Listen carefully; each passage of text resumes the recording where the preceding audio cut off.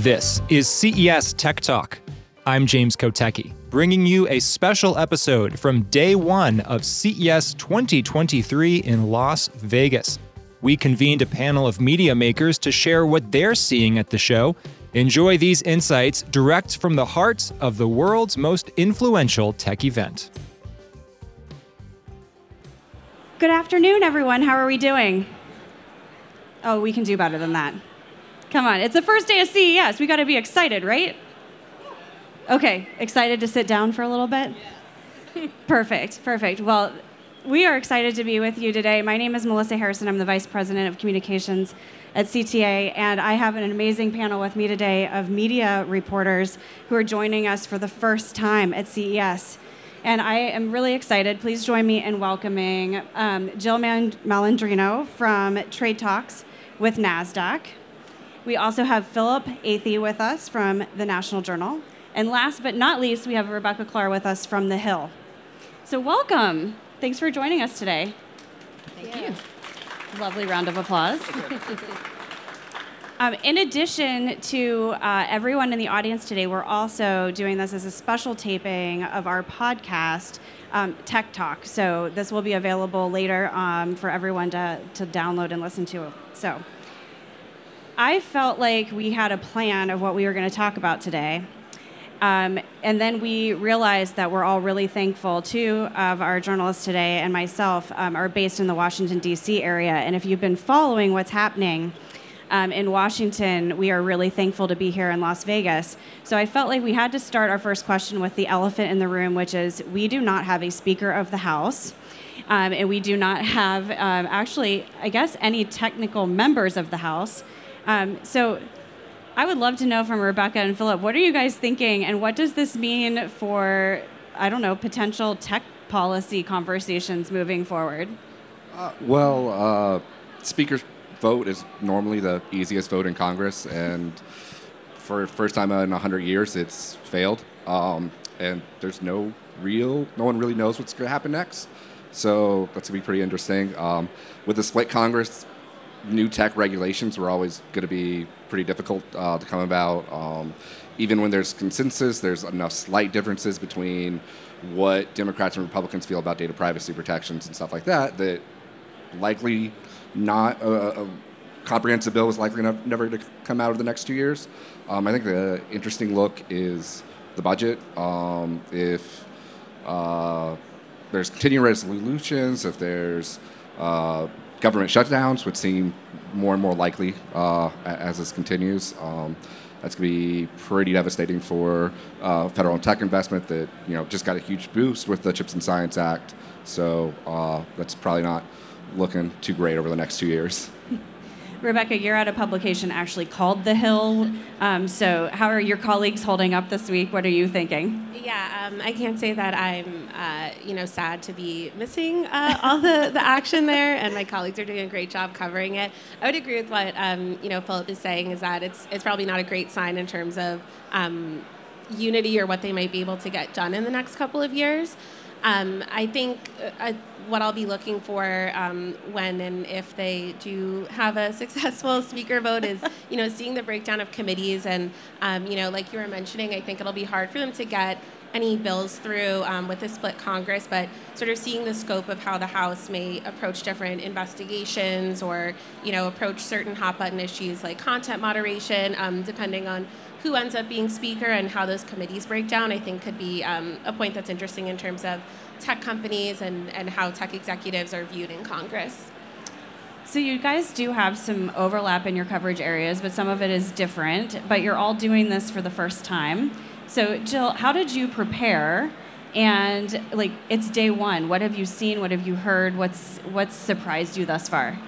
I'm surprised by the amount of people that are here and just how overwhelming it is to be covering your first CES. But what's interesting about it is the diversity of the content and the diversity of the speakers that's joining our show.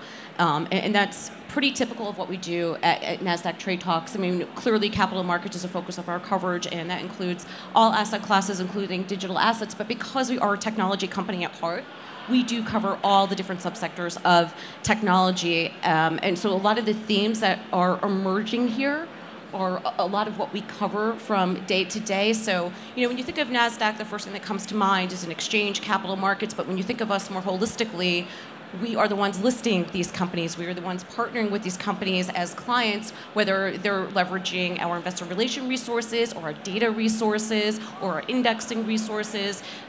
So, whether we're touching the capital markets, their core businesses, or their partners or clients of ours, we really do run the gamut of everything that touches technology, particularly cloud, AI, and cybersecurity, of course.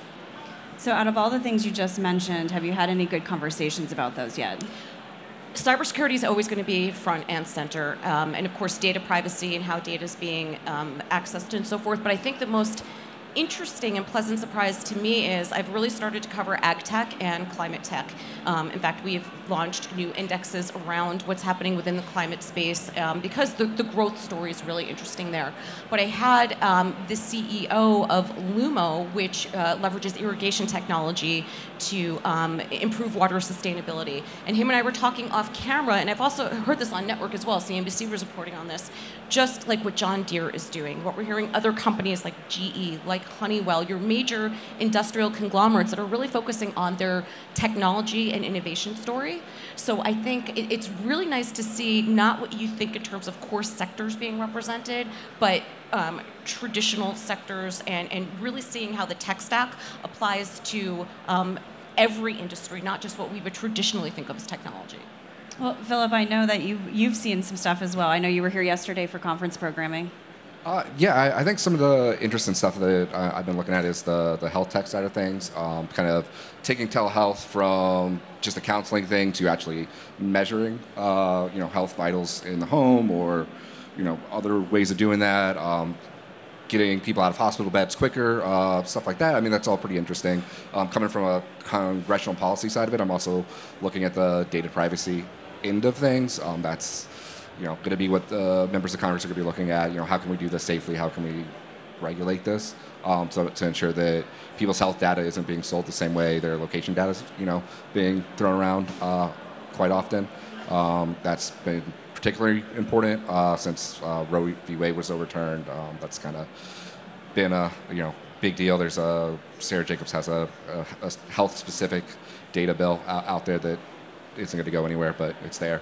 So it's something that members of Congress are looking at. So it's going to be interesting to see on this side of thing where the tech is going in kind of 10 years from now when Congress finally starts looking at regulating this stuff again, what they're going to be looking at.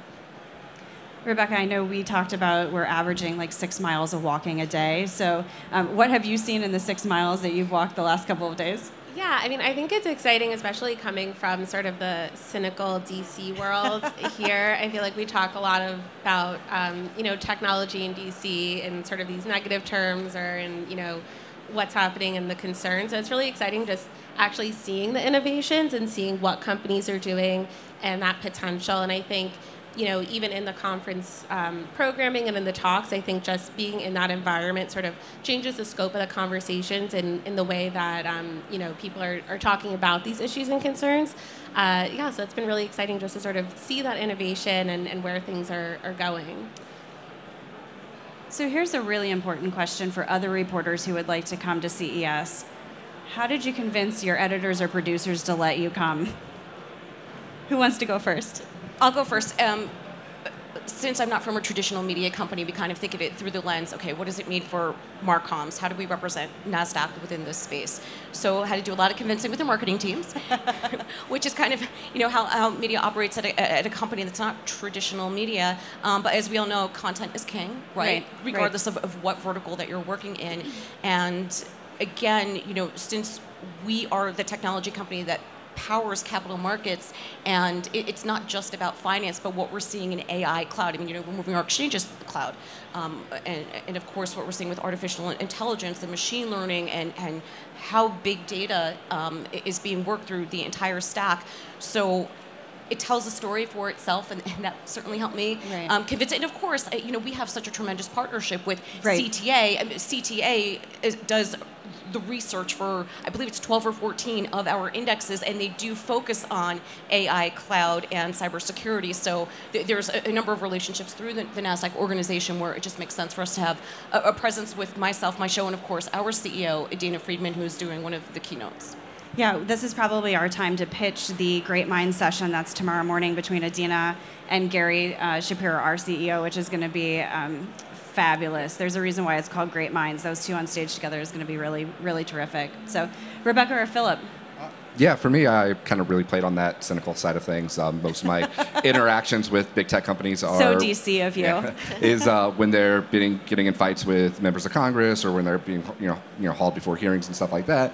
So I kind of just pitched this as this is a way to get proactive. This is the way to kind of get a little bit more of an idea of the other side of where these companies are coming from, what their aims are, and where the tech will be 5-10 years from now. Again, when Congress starts to. That's kind of the delay they have is something happens out there for a while, and then they figure out what's going on. So it's a way to kind of get ahead of that, and that's what we talked about. And Rebecca? Yeah, I would say the same, sort of just getting that access to companies, and not just the brand name companies that we know, but also a lot of startups or other companies that are sort of important in that conversation. I also attended last year, CTA does CES on the Hill, which is on a much smaller scale. But thankfully, I don't know that we could do 2 of these a year. Yeah, but and that was really, really nice to attend, and that was sort of my first foray into hearing about it, and actually was talking to one congressman at that event who just went through like a bullet list of reasons of coming to CES, and he was like, that's your reasons to give your editor, and I was like, I will make a mental note of that. So that was also a helpful tool. I would love to follow on something that Philip had brought up before in terms of a trend that he noticed, and you had mentioned health tech, which is also another area of coverage that we have, and AARP has a big presence here. So when you think about accessibility, when you think about healthcare, we have to recognize that one of the largest demographics are people who are aging into retirement, right? So you want to follow the money, of course. There's always going to be an economic reason behind it, but folks such as my parents' age, 60s, 70s, 80s, they understand digital, they understand apps, they understand that it makes life a bit more efficient, and I think you're only going to continue to see that category grow, because not only are they such a large demographic, but then you have digital natives that are eventually going to go through their life cycle because as well. We're all getting older, unfortunately. I know. I read something really interesting from another reporter. It was on Twitter, and he's turning 32, and he asked a bunch of people in their 90s, what are some life lessons? And one person had said, there's aches and pains with getting older, but it's better than the alternative. So anyway, so it goes back to the health tech point, that it's a category that's never really going to phase out. So did you guys make a plan before you came here, and has it survived first contact with the show? Rebecca, you want to go first? Sure. I would say that I did have a plan, and I think once you get here, you realize just the scale of it is so massive that you kind of have to really prioritize certain things over other things. And I think also just, you meet certain people that will sort of throw off your schedule a bit too. So I think just coming in and sort of being flexible with that has been really important. Yeah. Philip? Yeah, I think the same. I mean, kind of my written out schedule was, had me jumping from here to the Aria to the Venetian within like 5 minutes, and that's just not reasonable. So kind of make adjustments, figure out, this panel's going to be online, so I'll just watch that later and kind of, get that. So, but it's just so much going on here that it's hard to have any real plan until you get on the ground and see the exact scale. And Jill, you're actually like going live every 15 minutes? Yes, so we are producing today, and Friday we're in the West Hall where the EV activations are taking place, which is super cool. And we're producing from 10 to 5 every 20 minutes. So it's an aggressive schedule, but for those of us that are in media, I mean, pivoting is part of the job. You don't learn that in college. You don't learn it. It's until the day you retire. You're just learning new tactics in terms of pivoting.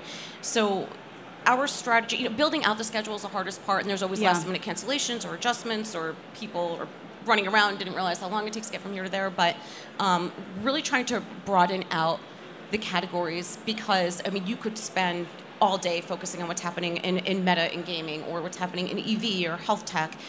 So really trying to broaden out what's there. I also love having reporters on the show just to get like a different perspective.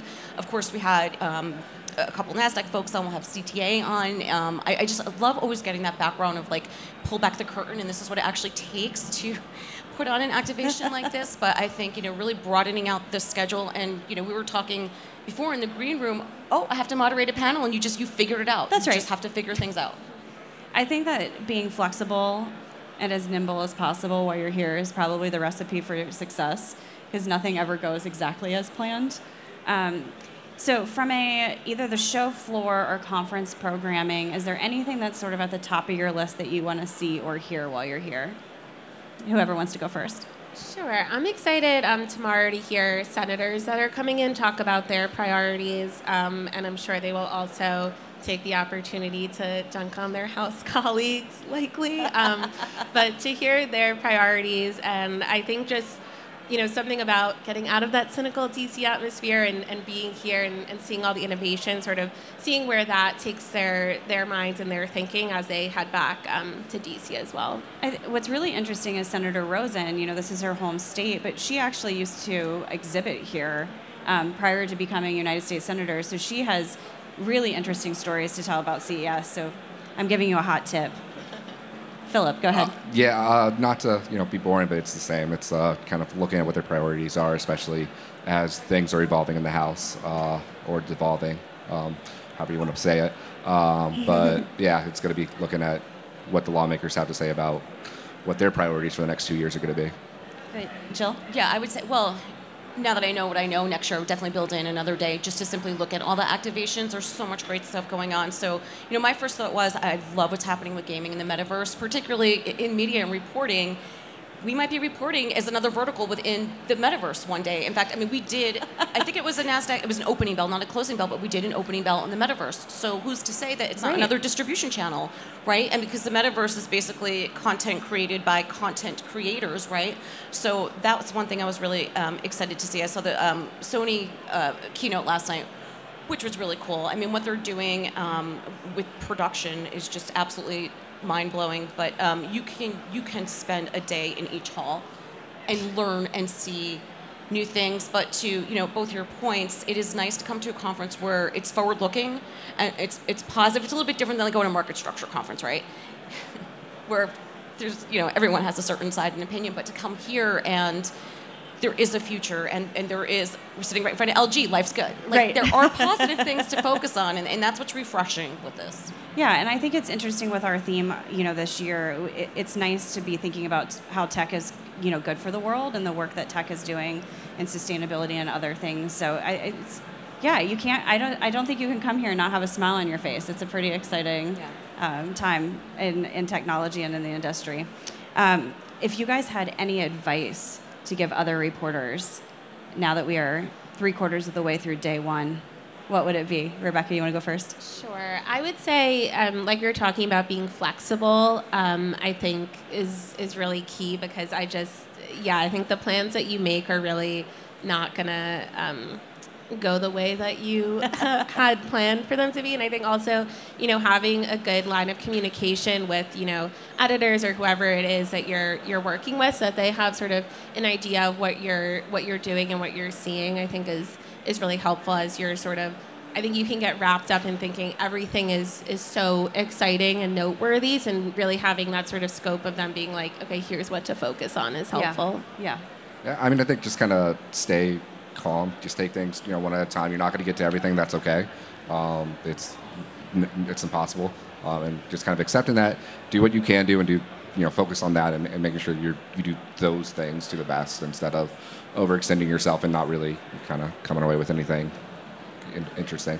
Yeah, it's hard. Everyone asked me leading into this, what are you most excited about? And I kept saying everything, because it was like the worst feeling of having to pick your favorite child. You're like, no, everything that's going to happen is going to be the most amazing thing you see in 2023.